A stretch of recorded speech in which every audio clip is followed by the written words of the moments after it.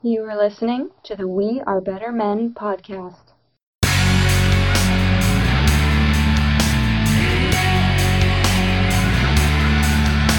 views and opinions expressed on the Better Men podcast are those of the host.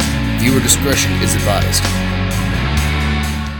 Quite often when we talk about effectively making something become a habit, we hear and if you do any Googling about it, you see 21 days.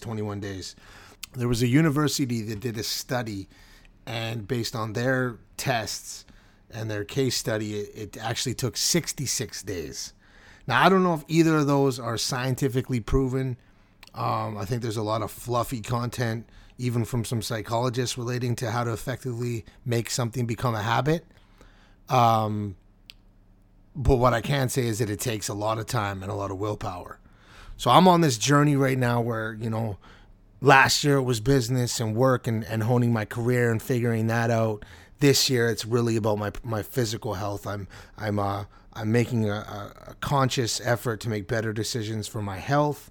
I want to be alive for a long time for a lot of reasons, and that's kind of my goal. So I'm going to start sharing a little bit of that on this podcast, not only because I think it's a cool journey that I can talk about, but also that it's just another piece that holds me accountable. So I've been doing it for a little bit now, and it's working. I've made a lot of changes in my life over time. I think when I look back on it, some hard, some easy, but looking back at all those changes, I think that I've come up with a pretty good way or a good path, a good model that works for me anyways, on how I can effectively make something become a habit, or at least stick to something. In this case, it's consuming food that's better for me, and thinking about food as more of fuel as opposed to comfort.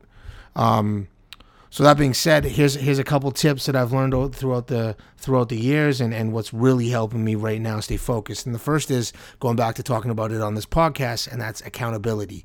You have people in your life that care about you. Reach out to them, tell them what you're trying to do, the changes you need to make and why, and ask them to hold you accountable. Ask them to check in with you. You'd be surprised. It empowers people and makes them feel good that you reach out to them and ask them to be a part of your journey. They might have to work on their own stuff, and that's their thing, but as a human being, you feel good when someone looks at you or comes to you and says, hey, I need you to help me do this. It's not going to take a lot of time. The second is you need to create reminders for yourself. You could go as drastic as I have, get a tattoo that reminds you of something.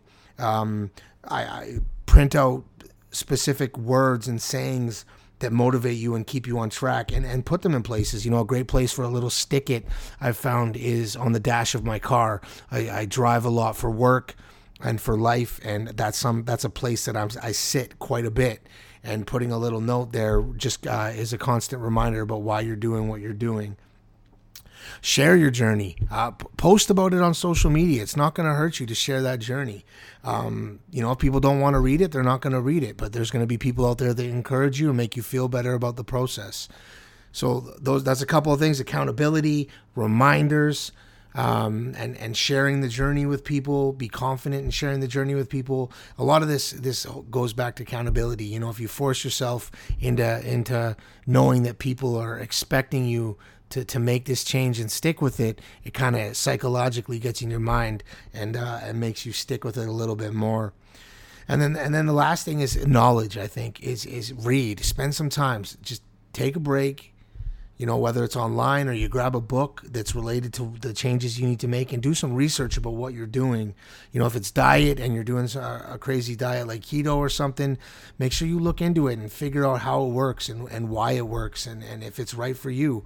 It could be a physical thing where you get up and you want to do push-ups. Do some research and understand why push-ups have the outcome that they have. It helps build up the mentality of why you need to be doing it, not just why you want to do it. And it goes for anything. It could be that you want to get up every morning and read a chapter. Start reading about why reading is good for your mind. There's a ton of knowledge out there on that, and reading can really bring you to the next level in a lot of ways.